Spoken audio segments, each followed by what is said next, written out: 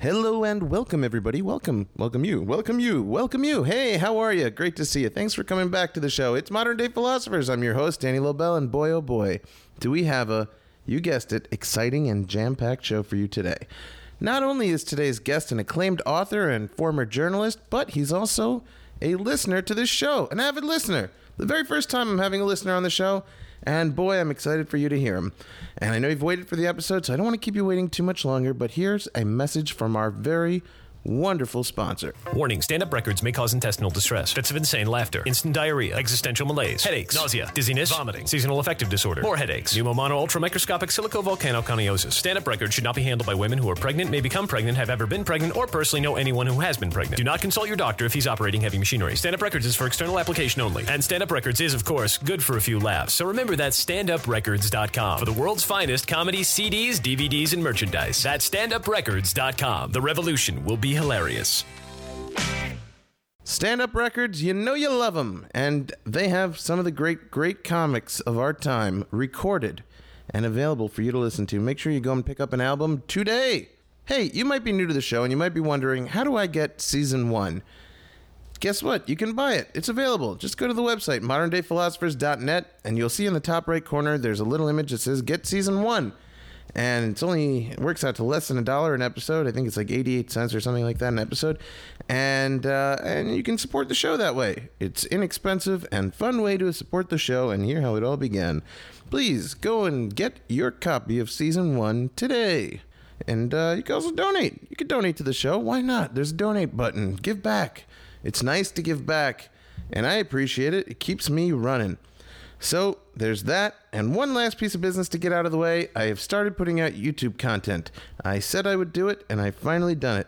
I started doing a show where I interview YouTube stars on YouTube, and I hope you guys will check it out. It's called Danny Lobel's YouTube Show. My first episode is already up with a guest you've heard on this show, Jesse Conweiler, and it's great. I love it. I think it came out really well, and I hope you like it too, and if you like it, I hope you share it, and I hope it goes viral, and I hope things change for me. Because I need things to change. I need things to pick up, and I believe they will. I have faith, and I'm putting out content, and that's my revenge. That is my great revenge. I'm going to just keep on putting out more and more and more content. And you might be thinking, well, some revenge, Danny. I haven't put out an episode in a while. Well, guess what? I've been recording a lot of episodes, a lot of great episodes, and I can't wait for you to hear them. They're going to be coming out real soon, and hopefully with some kind of regularity. And without keeping you waiting anymore, that's right, without further ado, except for the intro song, I give you my talk with the wonderful Cash Peters. Enjoy.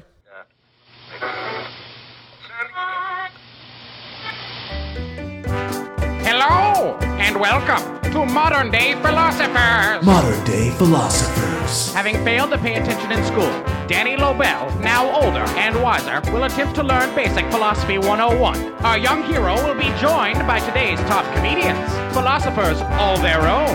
Ladies and gentlemen, here's Danny Lobel. Modern Day Philosophers. All right. Alrighty. I'm sitting here with Cash Peters in my living room, and I guess the best thing would be to first of all tell people how we met and how this came to be, because it's not the usual way that I wind up with a guest on a podcast, and it's kind of cool and exciting. No, and I'm like a giggly little girl, and I feel terrible. I'm being so unprofessional, but I'm just in the company of somebody whose work I love. And, you know, these days, because I actually started out as a comedy writer when I was really, really young, I am jaded in that kind of way. That very little makes me laugh, because nothing strikes me as new anymore. I can watch a whole episode of what's considered a great sitcom. It doesn't make me laugh, because I go, oh yeah, that's how they're going to do that, and that's why they said that. And it's just, I pull the threads of it apart. It's like being a magician, and it's got to be terrible to go to a magic show. I know, it's hard. Yeah. My father's a magician, actually. Really? Yeah. And so basically, with this was like, I heard you for the first time, and you actually made me laugh consistently. And I offered or asked, could I come on here? Which is the silliest, girliest thing to do, but I'm so honored to be here. I'm honored to have you here, and it's cool that you wrote to me, and then you also did Kelly Carlin's show. Yes. Been on this show, a good friend of mine, and I listened to that, and I really enjoyed it, and I said, all right, this will be the first time I have a listener, I believe, who's not a comedian friend of mine on the show. Right. But I mean, the funny thing is that over the course of my career, I've interviewed just princes and kings and pop stars and everybody. So let's talk about that career a little bit, because let people know you were a journalist. Well, initially I was a comedy writer. And in the UK. In the UK. I was at school and I was about 15. And I began writing. You basically, back in the day, you could just send scripts off. Mm-hmm. And if they performed them, or they did your jokes on TV, then you got paid. And so I used to cycle to school. And on the way to school, I would write jokes. And then I'd send them in to, not like crappy little shows, but like prime time shows. I mean, I had real huge ambitions. Like what? There's a show in Britain called The Two Ronnies, which was on for like 15 years or so. I don't know how long it was on. And it was primetime Saturday night entertainment. Over here, nobody watches TV on a Saturday night, but over there, Saturday night is... Saturday Night Live. Well, yeah, but they come home drunk from a bar at that point. I'm talking about nobody watches like 8:30 on a Saturday night, generally speaking. But in Britain, they do. This is like, you put all your best shows on a Saturday night.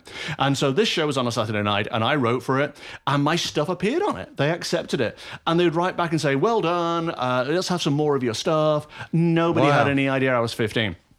And then I wrote for it. There was a comedy duo called Morecambe and Wise, who had a fabulous writer called Eddie Braben. And this guy wrote all their stuff for years and years and years. Then he had a heart attack. So being both a fan and sympathetic, but also a complete chancer, I thought, here's my opportunity to write for Morecambe and Wise. So I write scripts. Whoa. Is this the guy who wore a fez on television? No, that's Tommy Cooper. He died of a heart attack on his show, yes, right? Yes, he actually died. Well, and also like, because it's everything to them. Like Tommy Cooper kind of had to die on stage because that was his life. I mean, it was a life on stage. Benny Hill, he had a show that ran over here, but it was like huge in Britain, then huge over here. Mm-hmm. They took his show away.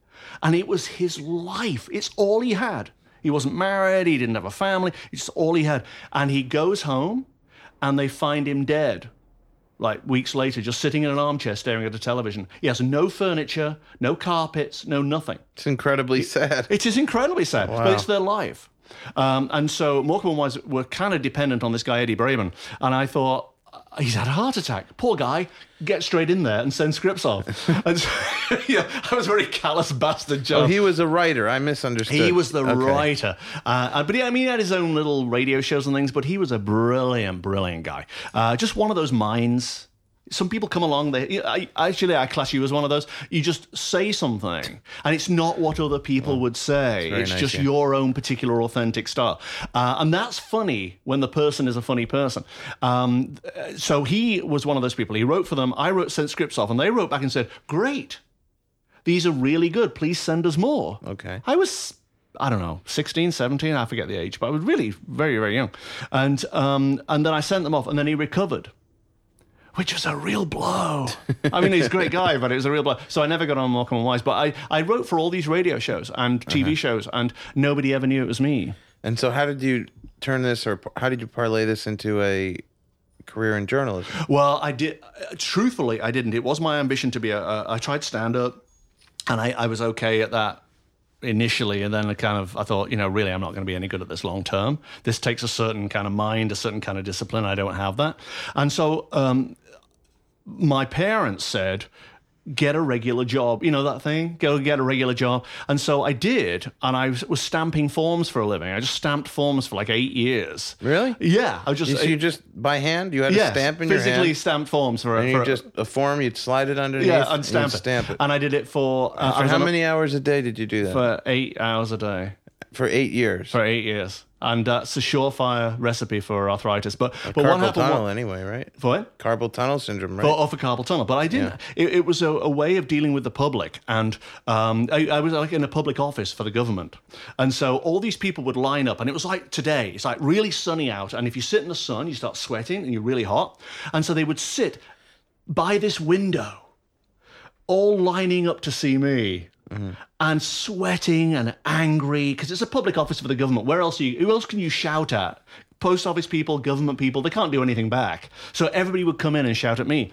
And I learned... So it was more than just stamping forms. Well, I had to deal with people and then and stamp their forms. I mean, See, in my head, I pictured you in a basement. Boom, boom, boom. Yeah. No, but they would Somebody come to shows me. up with a giant pile of forms. There's more forms for you. Like out of Brazil. No. But I would actually, I would sit at this public desk and I have a long line right out the door of people. It's like having a post office with only one clerk and 35 people in the line. And if you're last in line and there's one guy arguing with the person in the front, you're going to get really pissed. And that's what happened. Everybody was angry with me. But what happened was that I learned how to deal with people, particularly angry people. And what you do is, if somebody starts yelling at you, you don't alter your tone of voice. You don't argue with them. You just don't alter your tone of voice. You keep on going, oh, yeah, okay. And you agree with them. Go, wow, I hadn't thought of that. Or, yeah, you're right. And if you keep on doing that, everybody calms down. And then you go, right, this is the public office solution to everything. When they've had the meltdown, you go to them and go, okay, I will deal with this. You're absolutely right. I will deal with this. And I would walk off with my forms and come back and just stamp them and everything would be fine. I did that with all these angry people. And if you do that in life, if you just, instead of going, no, it was you, you're the bastard who said that, don't do any of that. Just go, wow, I hadn't thought of that. You're right. And oddly, people calm down immediately. They only want to be heard. They only want to be felt that they're being acknowledged and that they're right. You can do that in absolutely any situation. I've told so many people that. Don't rise to them. Don't rise to the bait. Don't take it. Just go, wow, I'd never thought of that. It's just a matter of swallowing your pride, right? That's all it is. It's just, you I mean, have to be able to do that. You've got to have... personality types, I don't think they can do that. Well, because they see red. And they're immediately upset. I tend to reason things out and I go, psychologically, what's the solution to this? And I don't have much of an ego. I guess maybe if you're a performer, you have to have kind of like a big ego to get through this. I don't have much of an ego and I don't have much of an investment in being right. I just want the thing to go well and just go and have my lunch. I'm very interested in eating cake and drinking tea. And anything that gets me to that point... How British. Yeah, I know, how British. But it's true. Anything that gets me to that point and over any humps is very worthwhile to me. So I don't really care about the stuff in between, so long as ultimately I end up eating cake and drinking tea. So you're stamping forms. So I'm stamping forms. You're eating cake. You're drinking tea. Right, but but you can imagine that I'm actually really bored doing this because I'm sitting in court some days as well. I'm in a legal situation, so I'm in court and I'm falling asleep and I'm writing books and I got reported for writing a book or trying to write a book. And so then one day somebody was really rude to me, and it wasn't a member of the public, it was a member of staff. Somebody who didn't have my education, somebody who was just a bully. And I thought, I'm leaving. Just like that, I'm done. And I don't, to me, there's a lot to be said for just getting to a point where you go, I'm done and moving on. Mm-hmm. Well, slam the door behind you and just walk away. And I've done that in many, many situations, and it leads to a bit of a struggle, but something always works out. And that's what happened. I wrote this book, left the civil service, the government office, and I went doing the rounds promoting this book. And somebody walks up to me and says, ever wanted to be on the radio? I go, all right, okay.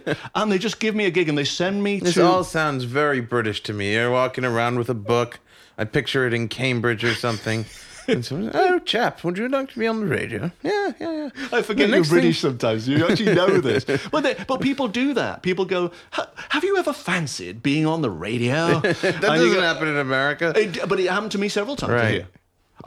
Yes, I was on Sunset. People have said to you, would you fancy being on the No, maybe they didn't use the word fancy quite so readily, but they did. Like I was going to the gym. I joined this gym when I'm not an exercise guy at all. But I thought the gym membership was free for 6 months. So I thought, free, I love. I'm a huge fan of free. So I'll go to the gym and I'll join this thing. And at one time, I'm coming down and I meet somebody who I've just seen in the gym. I go, hi. And he goes, oh, this is my friend. He's a producer at ABC. And the guy goes, seriously, no word of a lie, he goes, would you like to be on the TV? And I go, doing what? I got to get to a better gym. Yes, you're hanging out in completely the wrong gym. But it's like, yeah, but he goes, well, would you like to be on TV? And I go, doing what? And he goes, well, you just be like a reporter on screen. And I'd said, that I was a journalist. This was in for the BBC. America? Yeah, this was on outside Crunch Gym on Sunset of Crescent Heights.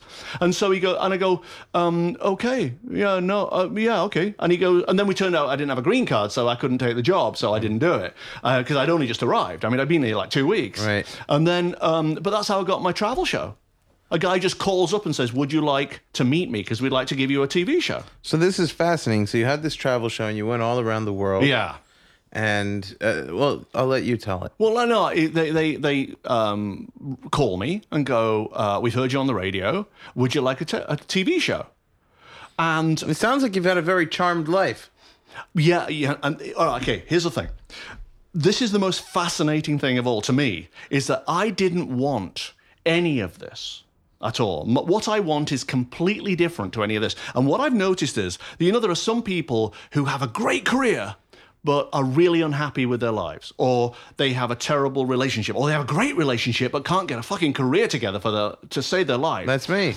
You're happy in love, but you can't get a career. Or they have tons of money. These are the ones that get me. They have millions in the bank. Oh, that's not But me. they cannot find love, or there's always one part of your thing missing, and one part of your life that doesn't work. Right. And your job seems to be to solve that issue in that one area of your life. Everything else goes swimmingly. This was mine. So I have had so many opportunities. So many. People just would sit me down and go, like producers would sit me down and go, we'd like you to be in this show, or please host this show. And I've said no to almost everything because I don't want to do this stuff. This isn't for me. It's for other people. Don't try and stand in somebody else's shoes. So you're financially okay. Yes. And you feel fulfilled creatively, I suppose, or you don't feel fulfilled creatively. You feel fulfilled in terms of having done the work you did. You don't feel the need to do it anymore. No, but what I did was, and it's very hard to explain simply because I did something differently in my teens that other people don't do. And I noticed other people don't do it. It's not that I'm special. It's just that I went the other way to everybody else. And I decided that I would do what made me happy, but not long-term projection of what made me happy. What makes me happy today? And so I would go, if you can come up to me and say, hey, let's go and do this, I check in with myself. I go inside and go, do I want to do this? And if I get a kind of feedback of no, we're done. I don't want to do it. And I've done that all my life, whether it's things to do with health, to do with food, or activities. Sounds perfectly logical. Yeah, but nobody else does it. Right. Everybody goes, they get a kind of gleam in their eye like, oh, I could have a Maserati. I don't have that. I'm always like... You don't want a Maserati. You don't want a Maserati. You actually don't want one. I could pay my bill. Yeah, but you just sell it to pay your bills. But basically, you want a Maserati because of marketing, because the other guy has one, because of an aura around it. I mean, truth is, you don't actually want a Maserati. And what I realized very early on was, what I wanted was not what everybody else wanted. I wanted to be healthy, number one. And I wanted to live broadly, not necessarily long, not necessarily a ton of years, but I wanted to live broad. And so I wanted experience, Right. which means travel and so on. So you got to travel. You went on this travel show. You did this. No, and I you didn't this travel back in show. England. I did because my father gave me this. You've seen that there are millions of them now, but there weren't millions at the time of self-help books. Right. These self-help books that say visualize what you want, and I thought, what a load of bullshit this is. But I'm willing to try it because it sounds fun. Yeah, I love George Carlin's joke about them. They're not self-help if it's from somebody else. That's right, exactly. But they would say, well, no, help yourself. And do these protocols, and you would get what you want. And I didn't really know what I wanted, but I knew I wanted to travel and have this experience of going around the world and stuff. So what I did was I used the visualization technique, right? And the way the visualization works, according to these books, is if instead of just wanting something, you have to already have it in your head, feel it, smell it, live it, and then it becomes yours. right? This is the weird thing, the way visualization works. Right. So I was in the civil service at this particular point, and I go, well, I want to travel, and I've never traveled. I've never been outside the country. I know what I'll do. I'll do this visualization technique. So every Sunday for 4 weeks, I packed a suitcase with books. In fact, 2 suitcases, like a little thingy with books. And I went down to Heathrow Airport as though I was going away, as I was traveling. And I'd lug these heavy suitcases through the terminal. And you could kind of do this back then. You can't really do it now. People will arrest you. Mm-hmm. But I'd go up to the desk, and just when I was about to check in, I would peel away. And I did this every Sunday for 4 weeks. You'd be on a terrorist watch list by now. I know. Right now I'd be arrested, but that's what I did. And within about 3 weeks after that, maybe, I don't know, because time condenses everything, but let's say it's 3 weeks. It might have been like 2 months or so, but let's say it felt like 3 weeks. I was offered a job as a travel reporter. And I got to travel the world at somebody else's expense, which is the key thing, because you got to do it for free. So where'd you get to go? Let's name some places. I got to go, anywhere I basically wanted. I came to America a lot. They were, because Britain is fascinated with America. They think you have absolutely everything until they've lived here for about 5 years, and then you realize that Britain has a lot too. Yeah. But they want to come here, so I was sent here a lot, and but there was also this great contest they used to run on the radio station called Where in the World. It was, like that Matt Lauer thing, but this is before then. It was called Where in the World. And they would send all their reporters in their news department to somewhere mysterious. Like, they would just go. And the audience wouldn't know where they were, but you'd leave clues every day. So they'd call you from the breakfast show and go, "Hi, give us your clue today." And so you give them your clue, and then the audience would call in and try to guess where you were. Now, most of the reporters I worked with were like pretty stupid, because they would just give a couple of clues and the audience would call in and go, "You're in Reykjavik." And they go, "Yeah, ding, ding, ding, ding, ding, ding, you win." And I thought, hang on a minute. And I was in the Vienna woods. I was in a castle in the Vienna woods, right? All expenses paid. And I thought, if I make these clues absolutely impregnable, I'll be here for days. And I don't know how long I was there, but every morning I'd be on the breakfast show and they go, "Okay, give us your clue, Cash." And I go, "A horse and carriage for 3 leads me to a tree." And it's nothing to do. I mean, I want to stay in this room. I want to stay in this room. So my clues are absolutely impenetrable. My clues will leave you doomed. Yes. So it was really funny. And I did it for days, and I got free food in this hotel in Vienna Woods, and it was absolutely amazing. And so it was stuff like that. I did this kind of travel just for those. Figured out how to milk the system. That was my introduction to travel. It was just all expenses paid. So 2 questions. Yes. One, you mentioned, so your challenge is not financial. Your challenge has not been getting work. Are you implying that it's for you? It's the love life or the relationship that went wrong. What's the thing that you have to chase after? My massive thing was, and it's a lifelong problem. I mean, do people really want to hear about that? I mean, I'm happy to talk about it. I do. Okay, I'll tell you. Just you. My family life was always disastrous. I never had the support or love, I didn't think, of my family. And so I always was convinced that I was the career, which wasn't a career, it was just a series of chance happenings. A series of vacations. Yeah, a series of vacations and chance happenings where people would just say, "Oh, you did that really well. Now come and do this show." Right. With effortless stuff. But it was all a distraction from what the actual problem was. And when I came to write books about this stuff, I was trying to write travel books, but this all crept in. That my main problem was the parental one and the family one. But I started reading your book, Why Your Life Matters. Right. And the introduction at the beginning of the book is a quite endearing story about you and your mom. Yeah, and my mother was a great passer on of philosophy and passer on of Reader's Digest articles. They would arrive in the mail every week. "Oh, I read this. You should do this." My mother was great at that, but there was always that feeling of I could not get their attention. I just couldn't get their attention. I would call up from college where I was deeply miserable, and I would go, "Hi," and they go, "There's a soap opera on television. Could you call back?" And I would say, but they're not real people. I'm a real person. I'm a real son that you have in a terrible situation, and you'd rather watch fake people in terrible situations. Yeah. Why would you? Oh, well, yeah. I said, or record it. Yeah. Or record the bloody... No, we want to see it really happen. So I never had their attention, and it all went on to my brother, who was as cute as pie when he was young. He was he was regular. And what's he doing now? I have no idea. We don't talk my to him? family just went. My family just disappeared. You just cut them off? No, they cut me off. They cut you off? Yes. Why? Well, they already had when I was very young. I mean, really. I mean, they didn't speak to me for months on end. But they didn't do it officially back then. No, they're doing it officially now. I got an email at some point from my father saying, we stopped loving you when you were 32. Ouch. And that was it. At least And you then my had brother wrote 32 to me. years, though. That's not bad. 32 years of love. Well, no, it wasn't 32 years of love. It was 32 years of we're leading up to the fact that eventually I'm going to stop loving you. And Why'd they stop loving you at 32? Because I'm gay. Really? So they took it that hard? The moment I came out, there wasn't an announcement on the day, but I remember my father going, we were at the sink. My mother had just died, right? So my mother had just died, which isn't the best time to come up to your father, like the next day. He's all kind of dealing with the whole wife thing.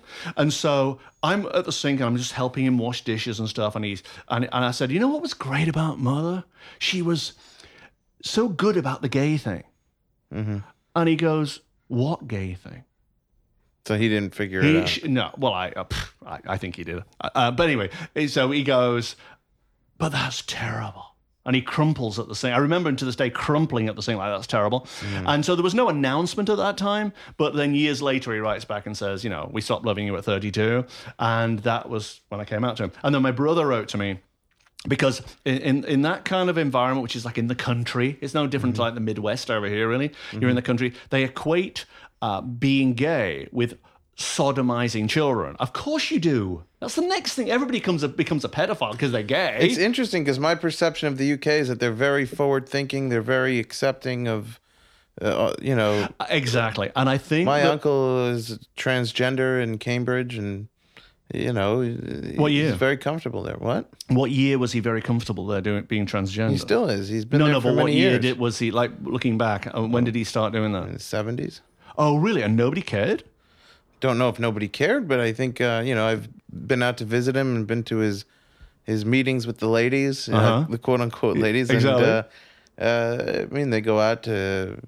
we walk around Cambridge and everybody says hello to him in his female name and everything. And seems like a very friendly, progressive kind of... I never had any problem with other people. I was never picked on as an adult for being gay or anything. Never. But except by my parents, by my family, and my they just seem to think, well, we've got, like, my brother has 2 children. Or he had 2 children when I knew him. I think he has more now. But he had 2 children. And I was staying in his house at the time because I had a whole kind of divorce problem going on. And I remember I left thinking, they want me to go because they think we've got 2 small boys. He's gay. 1 + 1 = 2. We better get rid of him. And sounds like it doesn't have anything to do with the fact that you're gay. It seems like they didn't trust you in general, right? Like no, if you love and trust somebody, then it doesn't matter if they're gay, right? Yeah, but now we're being logical. But I don't think a lot of logic came into this. There seemed to be like we need to get him out of the house. And so I told my father that I said, I have this terrible feeling that this was actually the underlying motivation for this. And that because we've got 2 children, so we mustn't let a gay person near them. I don't know. I mean, it's never talked about, but that's what I felt. And he goes, yeah, but I wouldn't let you near my children either. And you are his child. And I said, that's exactly what I said. I said, but I am your child. And he just storms out the room and slams the door. And I remember that time. And then my brother wrote to me when I got here, like the next birthday, I think I got a thing that I thought was a birthday email. And it just said, as far as I'm concerned, you're dead. And I have no respect for you. And then made a little joke and it was gone. And you didn't have a good relationship with him before that? No, we had a fantastic relationship for 32 years. Really? My brother and I were very, very close. It's my parents I had a problem with it. But they loved him because he went down the corporate route. He got a regular job. He got a regular family. You could see the product of their efforts in this guy because he became very nuclear. He became... a childbearing machine. I mean, you know, he and his wife. But they'd look at me and go, he's writing for television. He's, you know, doing movies and things. And he's, what is this guy? So this is all very incredibly hurtful to you. And I was very, very hurt. And to this day, you're saying this is the thing. Well, a lot of because we get back to the same point we're talking about, that, you know, what is your thing? Mm-hmm. What is your thing? You may be brilliant in some areas and everything works effortlessly. You may be brilliant in some ways, but you're gonna have to chase something. You're gonna, yeah. But oh my God, we have a hit here. I can see it. But the way it works is that you have one area that is just completely fucked up and doesn't work. And this was mine, and I could not get my family's attention or endorsement or encouragement. And it made me in every other. And this was the thing. What it did was the only way I could get their attention was by shocking them. Uh-huh. Saying something, doing something, writing something that made them go, bloody hell! What? Our son wrote that, and it got their attention momentarily, albeit not in a positive way. Right. And I only realized this was the life lesson. I only realized years later, 5 years ago, right? So it took a very long time that I'd spent my life in almost every situation finding the parent figure, which is often the boss or superior, somebody above me, and annoying the shit out of them by defying them, or I mean, not deliberately going out to annoy them, but being the same way towards them that I was with my parents, shocking them, saying things, doing things that would get their attention, but not necessarily in a good way. And then I suddenly thought, oh my God, this is a projection of my entire childhood, and I just stopped. And now I've always been friendly, but now I've really, I'm friendly without an agenda. Stop pissing people off. I'm not a scumbag. No, but I'm friendly without an agenda now. Without that secret thing of, if we're like here and we're just talking, it's fine. But if you were my boss 10 years ago, 15 years ago, 20 years ago, it would be like, I'm trying to find now a way in with you. I'm trying to find a way that would just annoy you. And I went to therapy. I couldn't figure out why everybody was annoyed with me all the time. I had no idea. And then it hit me. I was still trying to get my parents' projected encouragement, endorsement, attention, and now I don't need it. And what happened that you don't need it? Just the recognition that you were chasing it? I do believe that what you chase flees. It's one of the rules in my book, actually, is that what you chase flees. Whatever it is. If you chase money, it will run away from you. It's only when you don't want something that it actually comes. So I ceased to worry about it. I ceased to make it an issue in my life. But also, one of the travels I did was to Brazil. That was going to be my second question. Well, it all came out of Brazil. I mean, I went in this troubled boy and came out an adult who sort of understood life. And I thought, oh, okay. My second question was going to be that you'd mentioned beforehand that you went to Brazil, and since then you don't want to work anymore. So I've worked incredibly hard since I went to Brazil. I just haven't done what I used to do. And I realized that in every interview I did for work, everything I went around doing and writing, there was an element of antagonism about it. There was an element of wheedling and kind of needling and let's just find out what your foibles are. Can you recognize it now in other people when you see it? Oh, absolutely. I see it in journalists all the time. Uh-huh. I mean, you see journalists and they're especially the dick at the end of the news. Yeah. They're going around. Although, you know, the ones who get me the most are the ones who are the consumer campaigners. And they're running around with secret cameras trying to get a guy who's stealing coupons from a shop. And they go and confront him and go, Mr. X, you have been stealing. And that little guy who does that is feeling great about himself. Right. Look at me being big all of a sudden. Actually, what's happening is that he's just living out the trauma of his childhood and finally getting to be important. Yeah. And I see that, I see it in journalists all the time. I listen to them on the radio, I watch them on TV, and I got my head in my hands going, I know exactly what you're doing. I know, because I've been there, I've done that. And then I just went to Brazil and everything changed. And I came back from Brazil. So what happened in Brazil? I was doing my TV show. And I noticed as I was doing my TV show, we shot 32 episodes in like 15 months. It was a really quick turnaround to traveling around the world everywhere. And I was going steadily deaf. And by the time I came back from Brazil, By the time I came back from the last shoot, which I think was maybe in Bermuda or something, or Barbados, something like that, I couldn't hear anything. I was 96% deaf in this ear and about 60% deaf in my right ear. And so if my phone would ring, I couldn't hear it. If people knocked at the door, I didn't hear them. And it became this thing. And I thought, well, obviously I've worn headphones for 30 years. Of course I'm going deaf. That's what happens. Like, I'm taking Pete mine off Townsend, right now. Yeah, take your headphones off. But Pete Townsend and everybody, Phil Collins. Yeah. They just have damaged eardrums, basically. And so I was at a wedding. And this woman was really drunk at this wedding. And she just flops down next to me and goes, "Hi." This is a wedding in Brazil. No, this is a wedding here. This is before Brazil ever came up. I was deaf. I came back from from doing the TV show and I was deaf. And this woman flops down next to me at the wedding and goes, "Hi. Hi, yeah." And she told me stuff about her husband dying and she was drunk because she was a widow and blah, blah, blah. And then she's handing out a glass all the time, trying to collect wine from any waiter that will pass us with a bottle. She gets steadily more drunk.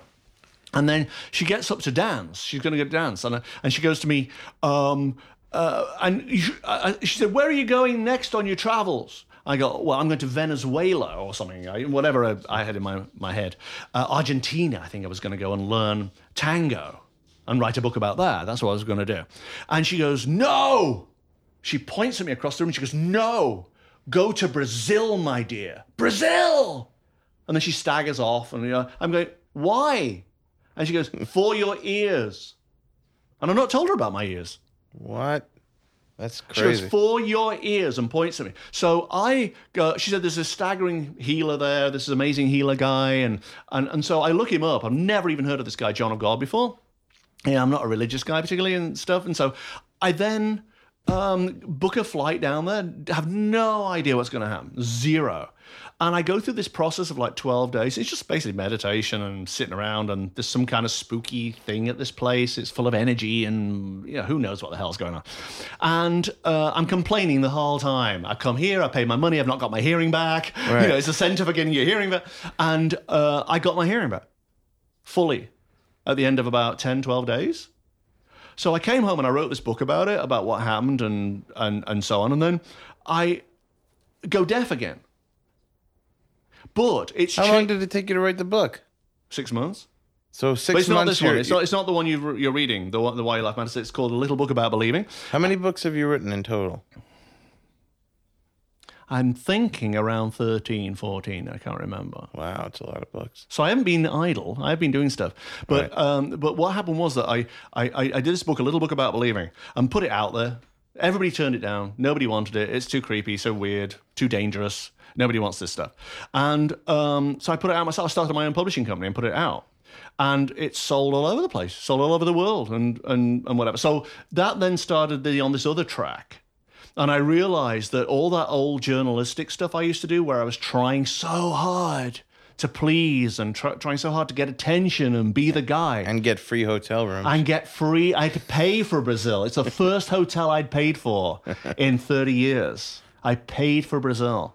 And I realized that all that crap that I'd experienced before was simply to get my parents' attention. And I didn't need it anymore. And I came back calmer. And I'd lost my hearing back again, though. My hearing had gone again. But How'd you get it back the next time? Well, this was the thing. This is how life works. This is really how life works. Is that because I didn't do that thing of, I'm ambitious, I must get this job, I want that Maserati, or I want to be on TV. I didn't do any of this stuff. I just let life flow through me. Instead of chasing it, I let it come to me and be guided by my own direction, my own natural destiny, or whatever it was. I just let this happen. And so when I went deaf again, it was like, oh my God, that's annoying. One, I've just been to Brazil and paid all this money, but two, I'm writing this book about how I got my hearing back, and it's gone. And what happened was that I set about this whole thing of finding out what causes deafness in people, because a lot of old people are deaf, and the doctors say, well, it's just aging, and I'm thinking, well, I'm of a certain age, and I've blasted my ears with headphones for years. Maybe this is my future. But the thing is, I had heard properly.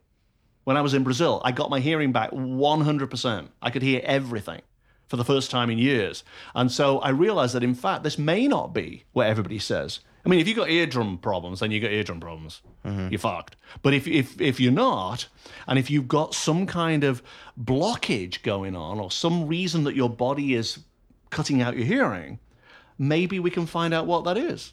And so that's what my books then became about, is it became about finding out what this is and why you have hearing problems. And maybe people just didn't want to hear what the world was trying to tell them. Exactly. Is that what it was? I didn't want to hear, more to the point. I didn't want to hear the lessons that were being bombarded with me all those years. So you psychosomatically shut your ears down? Yes, and your ears shut down. There's a book called Messages from the Body, which is fantastic, which lists every ailment you'll ever have, and it just tells you what the psychological and emotional reason for it is. I think it's about $300 on Amazon or something. It's a really expensive book, but it's fantastic. And it was like, just shutting out the world. Just don't want to hear. I'm done. So it sounds like you have figured out the problem with the family to the best of your ability. But they're so pissed off with me that they'll never speak to me again. So, but I mean, you figured it out for yourself. Yes, and the thing is that what you've got to do is I can't get their forgiveness. And we think that we're just going to get forgiveness by trying harder.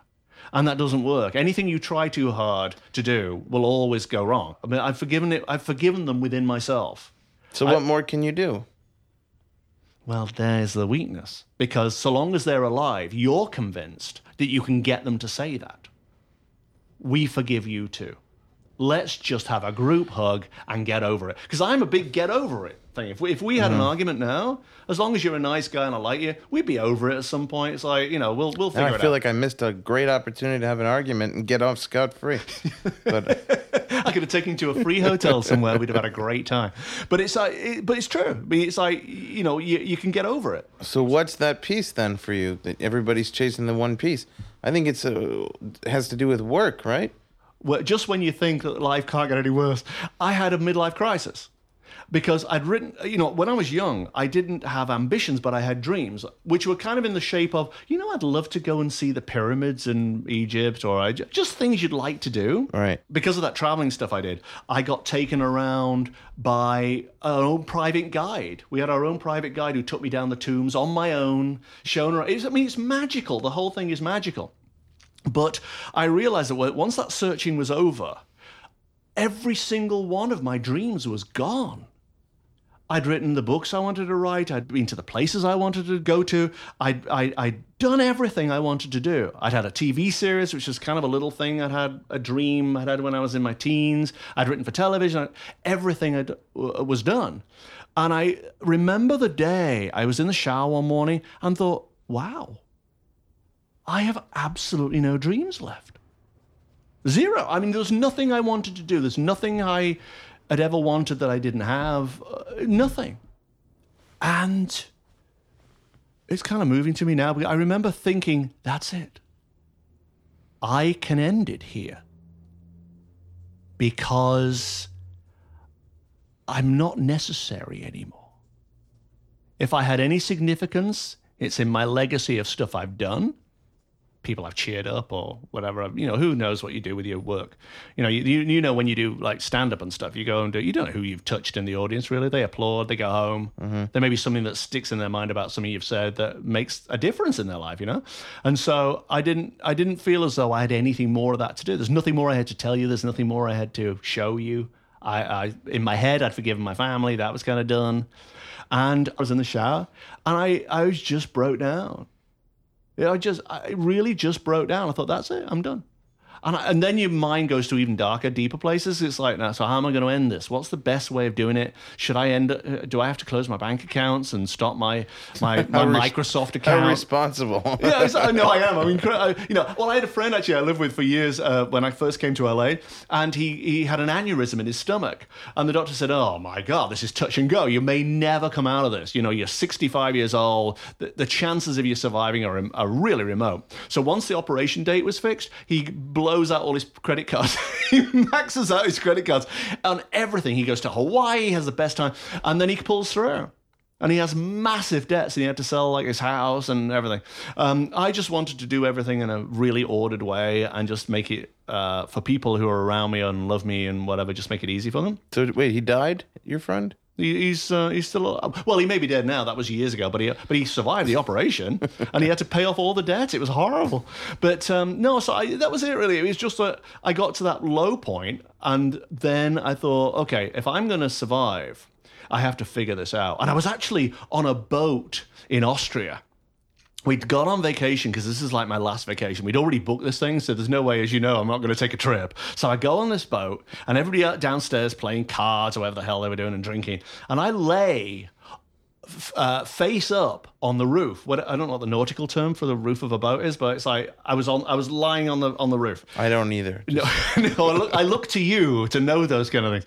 But I looked at it. I looked up at the sky. It was like a completely clear sky. We're outside Vienna. And I look up at the sky, and I'm thinking, I have no significance. You know, like when you get into this kind of mood, have you ever had this kind of mood where it's like, I'm not important, nobody loves me, total like self-pity. But I thought, I'm not significant. Look how big the universe is. And here's me sobbing about what a useless like cretin I am. And I realized at that point that I knew things from all my travels, from talking to all these thousands of people about life, throughout my career. I knew things, added to my mother's stuff that she was always kind of foisting on me from Reader's Digest. Like, don't go on roller coasters after you're 50 because it'll break your retinas in your eyes. Stuff like, useful stuff like that. And so I thought, I'll write it down. I'll put it in a book as a lesson to me, fuck everybody else, just to me, of why I'm valuable. Sure, so you basically... Well, this was just for yourself? It was initially just for myself. And I wrote it down, and I thought, oh my God, what a boring book.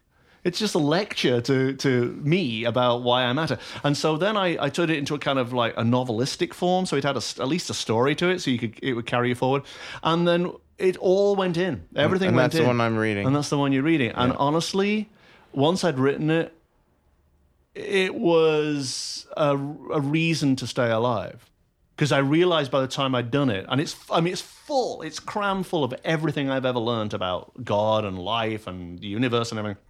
And I realized at the end of it that what my place was at the table. And it wasn't this place I've been trying to earn all these years of, please listen to me, please give me validation, please love me, please give me your attention. I'll do anything to get your attention, including behaving badly. I'll do anything. And now I realize it wasn't about that at all. It was crazy. It was about being of service to people in some kind of way. And if more people, I think, either at times of despair or even when they're just confused about what they're supposed to be doing or feeling that their career isn't going somewhere, instead of thinking, what about me? They just said, what about other people? And started giving service to people. Because you can run out of what about me, like what happened to you, but you can never run out of what about everybody people else. Are very needy. You'll never run out of people who need food or need a helping hand. But it's true. It's service to the world as opposed to... It's funny, like you really did take care of everything for yourself. Yeah. You know, you used that story you even said with the castle in Vienna. Yeah. You used every resource to take care of satisfying every physical desire or whatever you had, materialistic desire.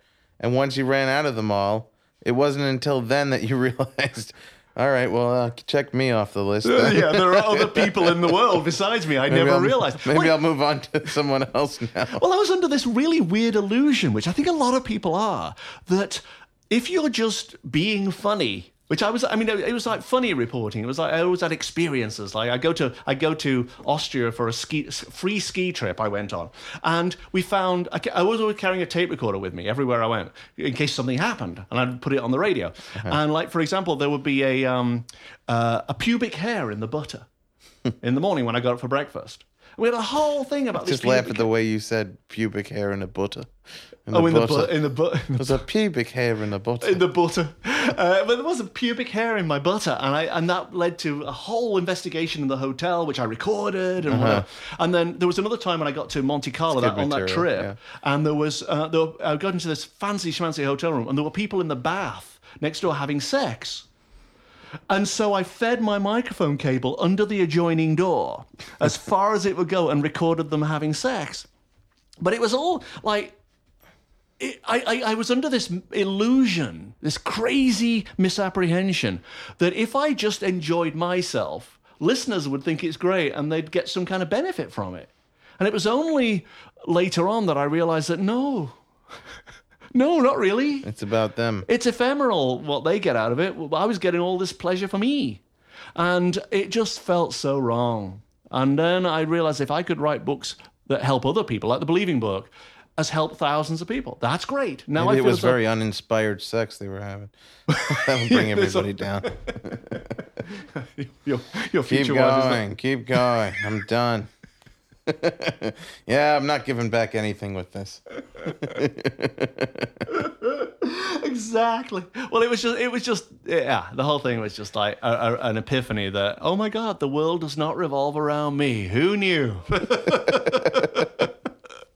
All right, let's take a look at our philosopher here. Can I just say one of the funniest things about this podcast, as a listener, because I don't know the mechanics of it before today, I didn't know how you did this, was that you could never produce, given that it's a show about philosophy, you could never pronounce the names of the philosophers. I'm yelling at my phone going, Wittgenstein, it's Wittgenstein, it's Nietzsche, or whatever it was.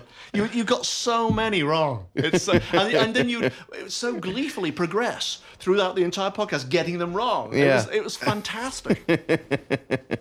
Well, it's just one of the many little things we pepper in for the audience. For variety, the fact that ignorance is far better. Now I have Alex write the pronunciations. So oh, really? You As see well? in So it's parentheses phonetic? right there, I have to prevent that from happening in So the future. who's mine then? We're going to be talking about Albert Schweitzer. Albert Schweitzer. Schweitzer.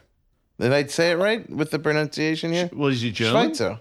Is it Schweitzer or Schweitzer? Schweitzer. Schweitzer, okay. Schweitzer. Yeah. Schweitzer. Oh my God, you got it right this time.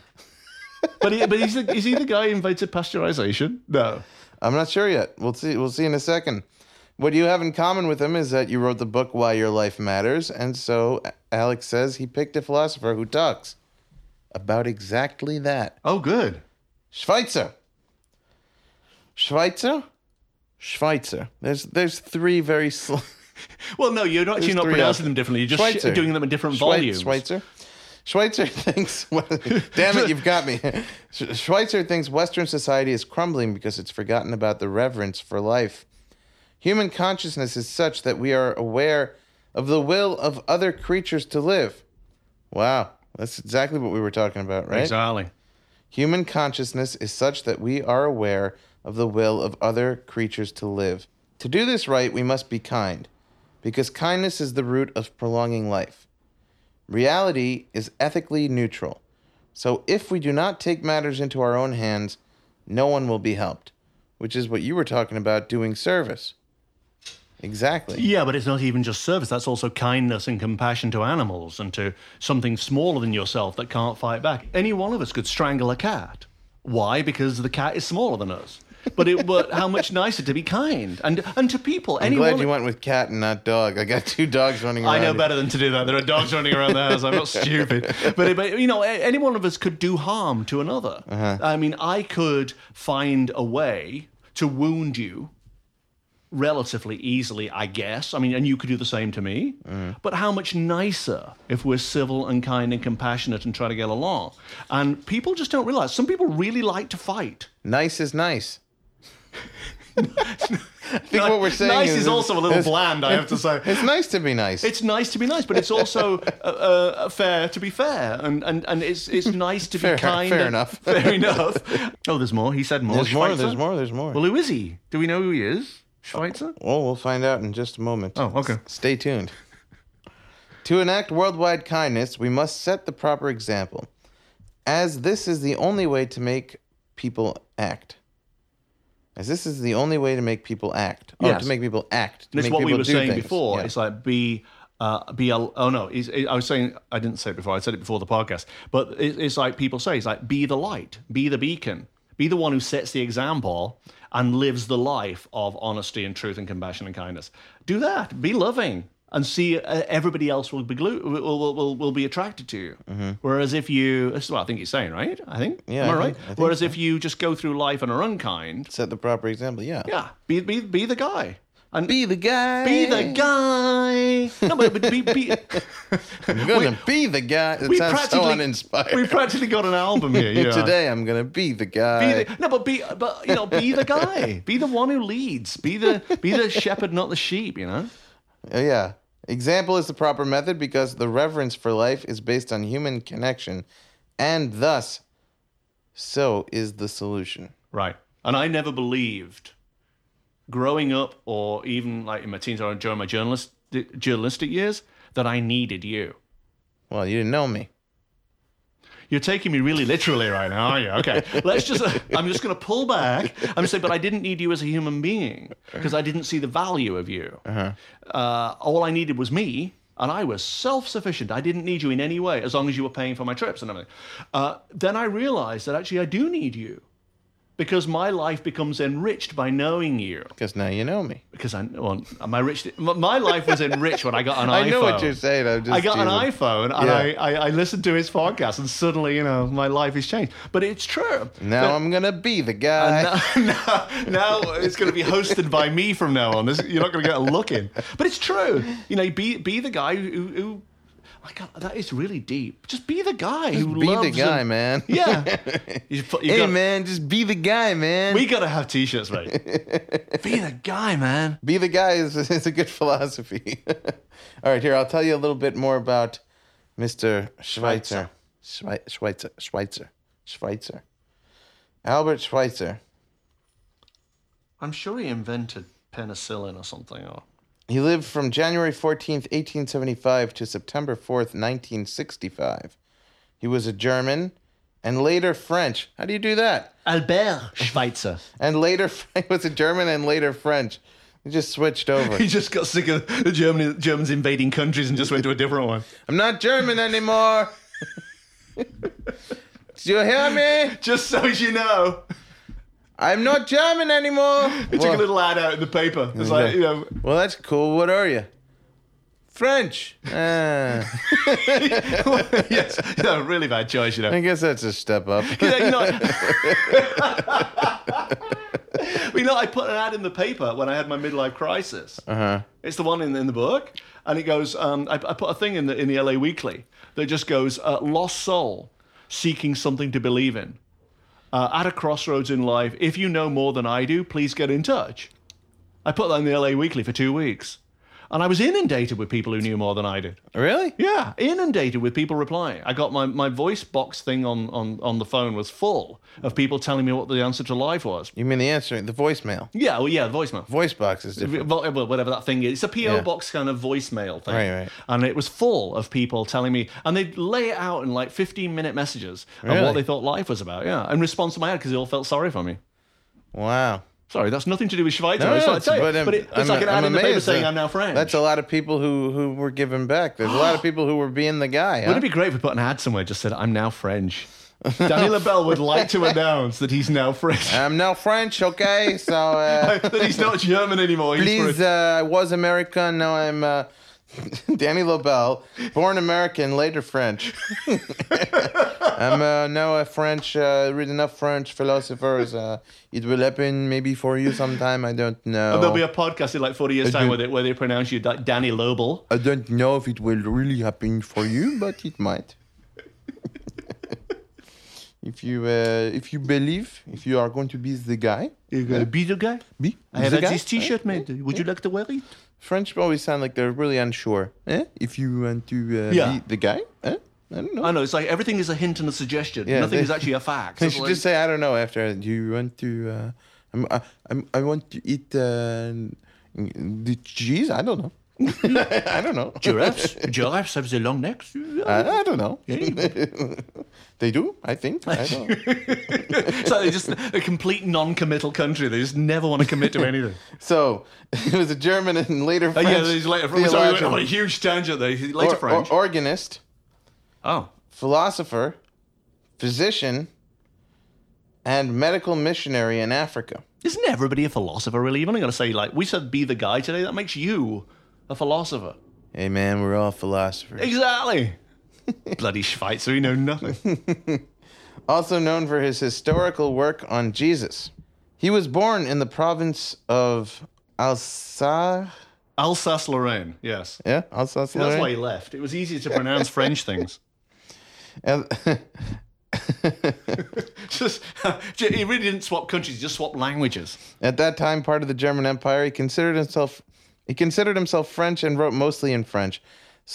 Schweitzer, a Lutheran, challenged both the secular view of Jesus as depicted by historical critical methodology currently at this time in certain academic circles, as well as the traditional Christian view. He received the 1952 Nobel Peace Prize for his philosophy of reverence for life, expressed in many ways, but most famously in founding and sustaining the Albert Schweitzer Hospital in, how do you say it? I'm going to put my glasses on each time you do this. Just leave them on. Just leave my glasses on so I can help you through this. But he funded a hospital, so there's a reason for that. Yeah, you don't get a hospital through being like stuff about Jesus. I think you're right. It sounds like he was the penicillin guy to me. I remember the name. Wasn't he up against a guy named Jonah something? Albert Schweitzer Hospital in Lambaréné, now in Gabon, West Central Africa. You're well traveled. You should be able to read these words more than me. Yeah, he studied the music of German composer Johann Sebastian Bach and influenced the organ reform movement. Orgelbewegung. Oh, what does that mean? Orgelbewegung. I can pronounce that. It doesn't mean I know what it means. Let's take a look at medicine. After the age of 30 in 1905, Schweitzer answered to the call of the Society of Evangelist Missions of Paris, which was looking for a medical doctor. However, the committee of this French missionary society was not ready to accept his offer, considering his Lutheran theology to be incorrect. He could easily have obtained a place in a German evangelical mission, but he wished to follow the original call despite the doctrine. Let's see, controversy and criticism. Schweitzer considered his work as a medical missionary in Africa to be his response to Jesus' call to become fishers of men, but also a small recompense? Is that how you say it? Recompense? Yeah. That's reward. I think in America we'd call it recompense. Sounds like you're pronouncing it too well.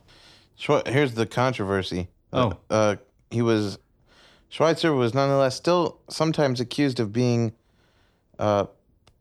paternalistic, I guess going from the father? Paternalistic? Colonialist and racist in his attitudes towards Africans. So why did he go to Africa to help people? Was it only white people?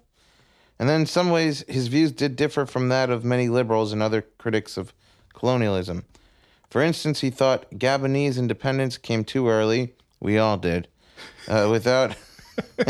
Yeah, you and I could argue about this for a very long time. At least a month early, without adequate education or accommodation to local circumstances. Edgar Berman quotes Schweitzer as having said in 1960, "No society can go from the primeval directly to an industrial state without losing the leavening that time and agricultural period allow." Right.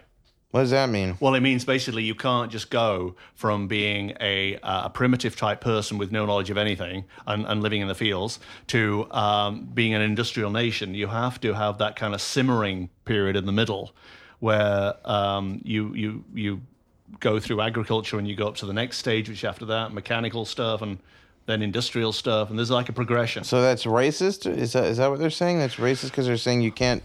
These people are barbarians. They can't just become civilized? No, but everybody before 1950 was racist. My father still calls black people darkies. To this day, he calls them darkies, and homosexuals are poofs. All right. You know, he's still as a part of his natural conversation because he's like 90 years old. So everybody before 1950 thought that Johnny Native should be kept down. And if you ever saw like children's books from the 1950s or 60s, anybody from like a country like Africa was always with bones through their nose and carrying spears and always dressed in little grass skirts because that's what they were. You know, that's what they were in the popular perception, and that's what he reflected. So he was just a guy of his time. He was just a guy. Not enlightened, just a... No, he was the guy. He was the guy with- who went because the British did this a lot. I don't know about the Germans or the French, but the British were notorious for going to other countries, like in Africa, and saying, "Hello, everybody. Now, come on, bring me tea and bring me." And they were that's paternalistic, where they go in and they trample on your culture. And I don't even like the name of your country. Let's call it something else. What about? Yeah. And then they come up with like they call whole islands like commitment. I love the island of commitment. And then they just leave, and they convert you to Catholics. You be Catholic, and then they'd rename your island and leave, and maybe kill your wives or rape your wives. And that's what we did for centuries. The British were notorious. The Dutch were like that, and the Spanish. They just went across the world to different countries. And instead of going like we would now, wow, what fascinating cultures, and I wonder what they have to offer us. What knowledge do they know about spirituality and God and the universe? We go, burn this place. This is in 1950, burn this place, and everybody should now wear suits and bring me tea. We want tiffin. That's how the British were for years. Even while I was a kid, they were like that. Yeah, I like it. I'd love if they came back and they go, we couldn't commit to commitment. We changed. Yes. Can we stick with commitment for like a 4 weeks? And then we changed. They keep changing the name of Commitment Island. Can't commit. But they did do that to islands. Yeah. I mean, they got some really weirdness, like Constipation Islands. I think we'll call it, what? Oh, Constipation, let's do that. And off they go, and they just leave. And then suddenly it would be a flag saying That's Constipation just Island. the result of what the water did to them or something. Yeah. But the thing is that it's the British and the Spanish who draw up the maps. It's not like the primitive people they left behind. So you'd actually be on a map, and then everybody would arrive and call it Constipation Island. Maybe the map makers have a lot more power than I ever thought about. Oh, incredible. Whoever names the place gets to I could just draw a map of the whole world and say it's all America. Yeah, but nobody's going to believe you now. Well, America's tried that. It basically just ended up in a lot of wars. Yeah.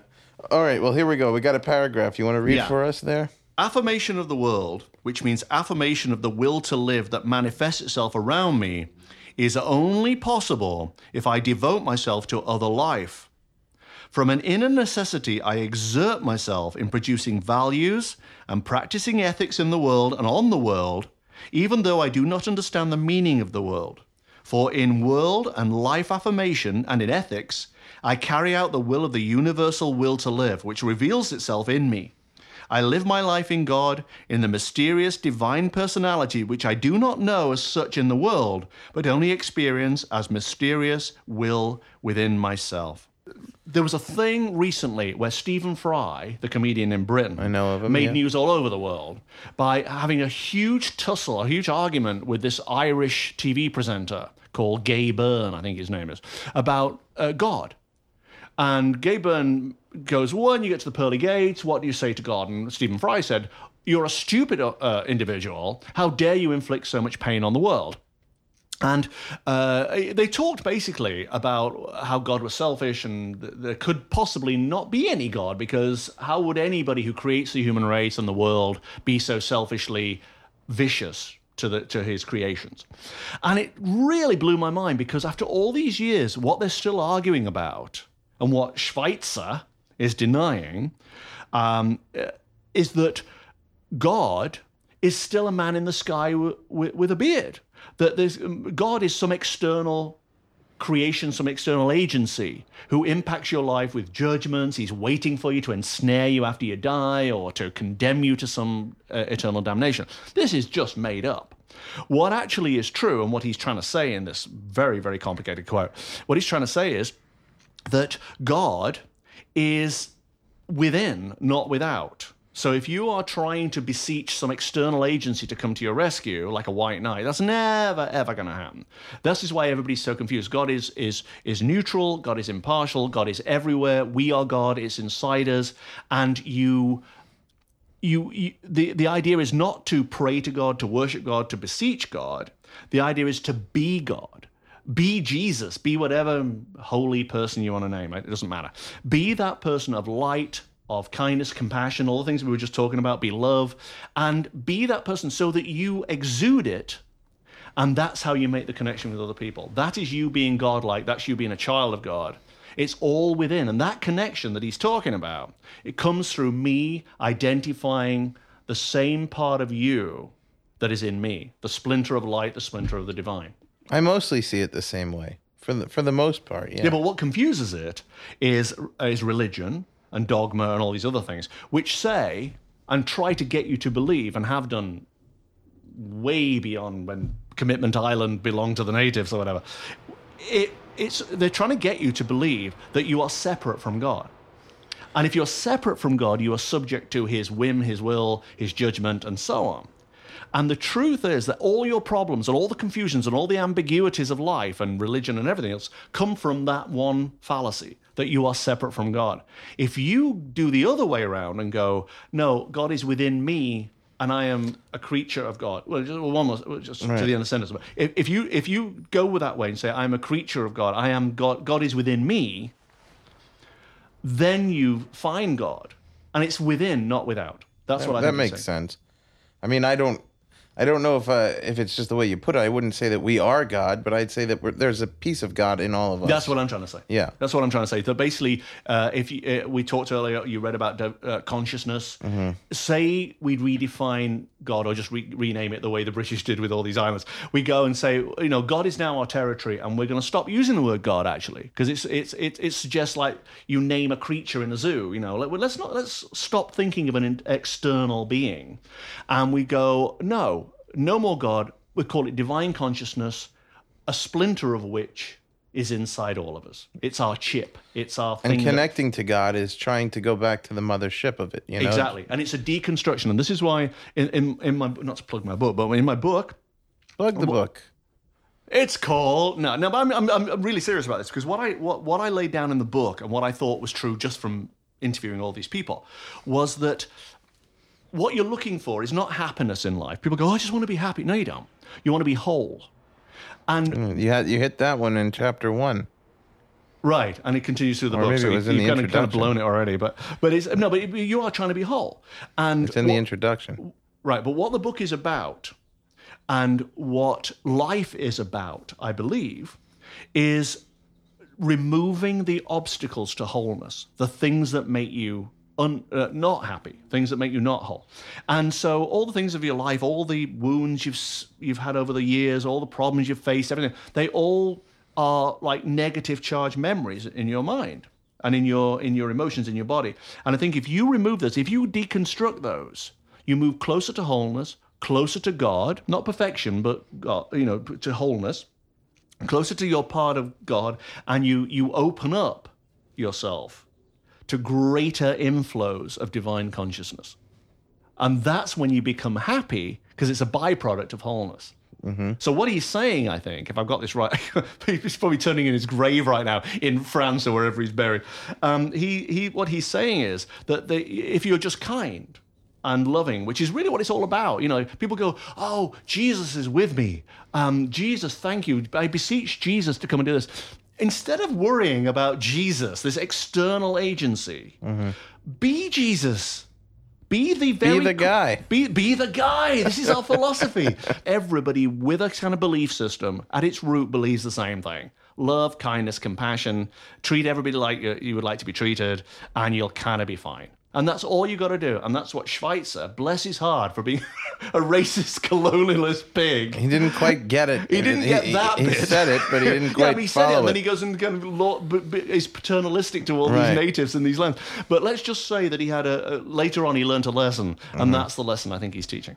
Ideally. He's the Nobel Peace Prize. I know they've given it to a lot of people who've got a lot of hate in their heart. Well, I know, exactly. It's kind of misguided, but you could give the Nobel Peace Prize, which is to only people who would get that they've got to be the guy. Yeah, the Nobel Peace Prize, the only peace prize where you pay me.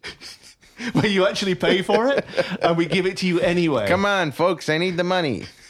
That should be your thing. At the end of your podcast, you should actually give the award, the Nobel Peace Prize, to anybody who just buys your favors. God, no, I didn't get the Nobel Peace Prize this week. The worst bill that came in the.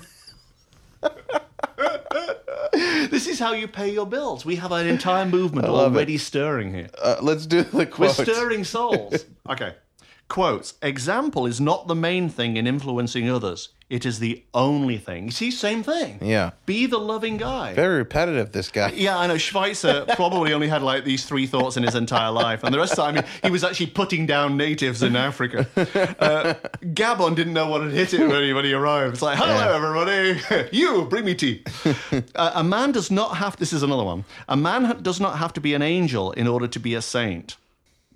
Yeah, that's probably true too. I mean, you know, the thing is that Mother Teresa everybody goes, well, you know, I'm not Mother Teresa, meaning I'm not pure and I'm selflessly loving.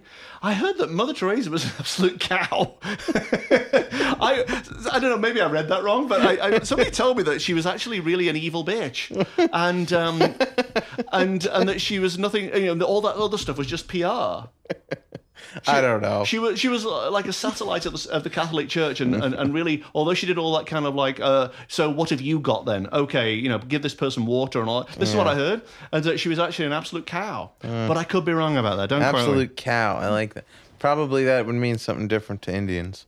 Then they'd be like, oh yeah, she was an absolute cow. She was an absolute cow. We loved her, and she wasn't no angel, but we made her a saint. That might be his justification for being a racist. He's like, hey, I'm not an angel, but I'm still a saint. Yeah. Okay, so I've laid waste to all these territories, and this is probably what ISIS would say. You know, these are these absolute horrible terrorists. They go, well, you know, we're not perfect. You know, we're only slaughtering hundreds and hundreds of people. We're not, but you know, God will love us when we get. That's the example of separation from God. Right there, they go, well, God will approve of this because we're getting rid of infidels. No, infidels are made up. In everyone's life, this is a new one. In everyone's life, at some time, our inner fire goes out. It is then burst into flame by an encounter with another human being. We should all be thankful for those people who rekindle the inner spirit. Now, that's true too. That's your ad in the LA Weekly right there. It is, but it's also, I really believe that we have real destiny points in life where we are selflessly involved in something that comes about in spite of ourselves. So we meet somebody and we smile at them or say something wise or whatever else comes about, who knows. And you've changed a life at that point and you may not even know it. I was in Trader Joe's and I was like packing my bags, right? Yeah. And I'm loading my bags up and the woman behind the checkout thing goes to me, you don't remember me, do you? Of course, you never like to say that to anybody, that no. You know, I've no idea who you are, but I really kind of just said, I'm sorry, I really don't. And she goes, you did my handwriting a few years ago. You analyzed my handwriting. And I said, okay. And was it right? She said, oh my God, it changed my life. So that's the thing I wanted to ask you really briefly. All right. I'll let you finish the story. Go on. No, but that's true a lot of times. People will write to me and say, yeah, like I wrote a book called Gullible's Travels. This is like, based on those museums I went around, or all those terrible museums. I wrote a book about it, and you just put it out there. And this guy, it wasn't a woman. This guy wrote to me, maybe 2 years later, possibly, and there'd been some kind of tsunami, one of these great tsunamis that wipes out entire villages and destroys countries and stuff. Really serious. And he wrote to me. He said his mother was upstairs in this hotel or whatever, and the tsunami came, and she was completely marooned. There was no way out. The whole place was wrecked. She couldn't get out. She was completely trapped where she was in a hotel room for days. Luckily, the room service was phenomenal. Luckily, room service was not fucked up, and they actually came. But she had a mini bar, and she had Planters peanuts, and that was it. And she had a copy of my book, Gullible's Travels. Wow. And he said that got her through that tough time. She just read it. She'd taken it on vacation with her to read, and that got her through the trying time when she was stuck in a hotel room. It helped her survive. That's fantastic. No, but it proves my point. That it's almost nothing to do with me, that's just something it could have been any book she had. But the worst case scenario of that story would have been, my mother was marooned in a hotel. There was a tsunami. She couldn't leave for a week. She had a copy of your book, and she absolutely hated it. And she threw herself off the... It was the worst part of the vacation. She decided there was no point in surviving after that and threw herself out of the hotel window. The tsunami was bad. The book is what really got... It actually saw her off. And I'm writing to tell you that my mother's dead because of you. Although actually we're having that with the TV show. We visited 32 locations, and at least half of them have been destroyed since we were there. The house that we filmed in Japan was hit by that earthquake thing, and it's lying on its side. A house that we filmed in Louisiana was destroyed in Katrina. Now I regret bringing you here. I know. Wait till the whole place is going to fall down. Wait till there's an earthquake this afternoon. Oh my God! I hope not. But anyway, so what were we talking about? I want to get back to the handwriting. Yeah, so that's what the woman said. Basically, you've changed my life with that handwriting thing. And so you reach out with that, and you become this agent of good in life, and that's what the handwriting thing does very often. You don't know these people; you just send it off in the mail, and they benefit from it. Part of the reason that we met is through Kelly Carlin, right? And part of the reason you met her is because you did somebody's handwriting analysis, and then she had a friend of hers, and then you did her handwriting analysis. So through people's handwritings, you meet people through. Yes, you only have my word for the fact that it changed their life. Right. I could just be making that up, but what I hear constantly is that, oh my God, Kelly wrote to me. She just sent an email, I think, or a tweet or whatever it was, just 2 words: "Holy shit." Yeah, that was it. About the handwriting. So I wanted to ask you, what is there to the handwriting analysis? Well, you see, the thing is, I was never trained in it, and it just was something I could do, and I've done it for like 25 years. I had a breakdown. Another one? This is a different breakdown. This was an induced breakdown at a this seminar. This one was on the side of the highway. I hit a bus shelter, and I hit a bus stop, and my whole life collapsed. No, I was in this workshop, and they induced this breakdown. This was in my 30s, and all this stuff flooded in. And for about 2 weeks afterwards, if I looked at a piece of handwriting, the letters got up and kind of moved around on the page, which was freaky. And I thought, oh my God, I've really got a problem here. I really was going to go see a doctor about this, because if things are moving, you've got a problem. That's not real. Yeah. Nobody does that. And what happened was a friend of mine who was a graphologist said, well, just use it and just write about it and, do it and see what you do. And I said, well, you're the graphologist, you're trained. I cannot do this. She goes, no, just try it and see what happens. What? It's just us two. How can it possibly fail? And so I did. And she gave me a Christmas card that a friend had sent her. I knew nothing about this friend whatsoever. And she gave me the Christmas card. It was one of those that says, hi, had a great year. One of the kids graduated. Those kind of boring things. And I was able, from this Christmas card, to speak for 40 minutes about this friend and her life and how her marriage was on the rocks and it was all a lie she was perpetrating and whatever. Wow. And my friend at the end said, there you go. That's all completely true.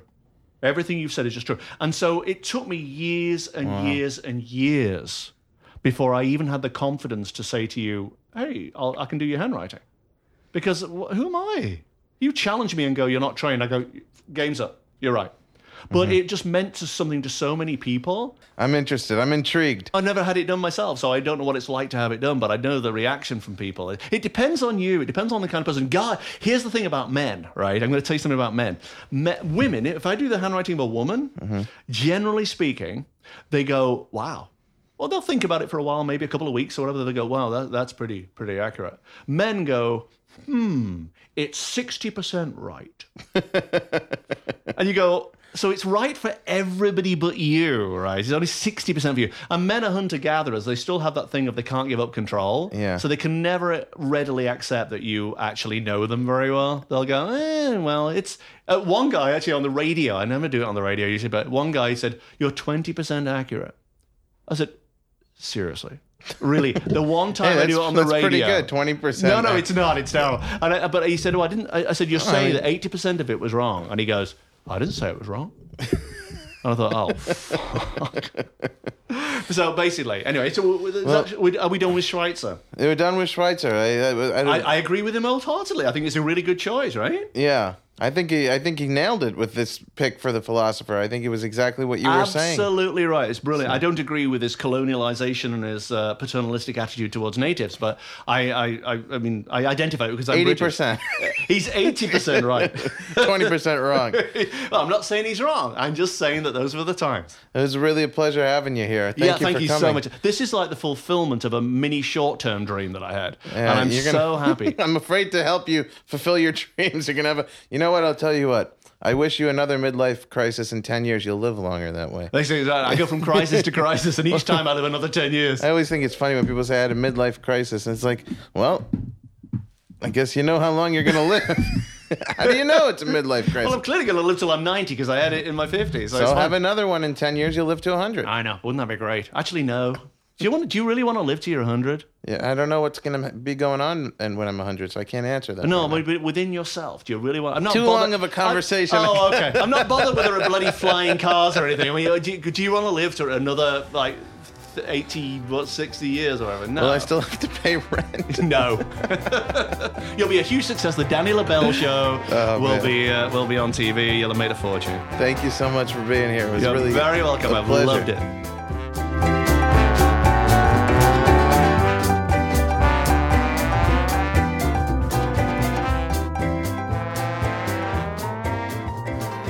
That's been the show. Thank you for tuning in. Thanks again to Cash Peters. Thanks again to Stand Up Records for sponsoring the show. Thank you once again to anybody who sponsored the show or has written in. If you want to write in, you could write in at thecomical@yahoo.com is my email address. thecomical@yahoo.com. Write in and let me know what you think. Say hello. There's that. You could leave 5 stars and a nice comment on iTunes. That would be really, really helpful. I always ask for it, but I never push for it. But I gotta push because we need people to do that so we can climb the charts of iTunes, climbing those little squares on the podcast charts. I don't know if you've ever seen them, but they're little square images. Gotta climb up the charts. Gotta be visible so more people could find the show. You could share the show on your own social media. You could, I don't know, you could invite me over for dinner sometime. We could go for a bike ride. We could do something together. Come on. Or you could donate to the show, or you could pick up Season 1 by clicking that icon, Buy Season 1, on moderndayphilosophers.net, where I share lots of fun photos from the show. They're really fun, man. I always think it's funny when people use the word fun. It's real fun, man. I got some real fun photos on there. All right, that's enough from me. Thank you very much for tuning in. Have a great week, and I'll see you next time with another exciting and jam-packed episode of Modern Day Philosophers. Goodbye, everybody. Bye.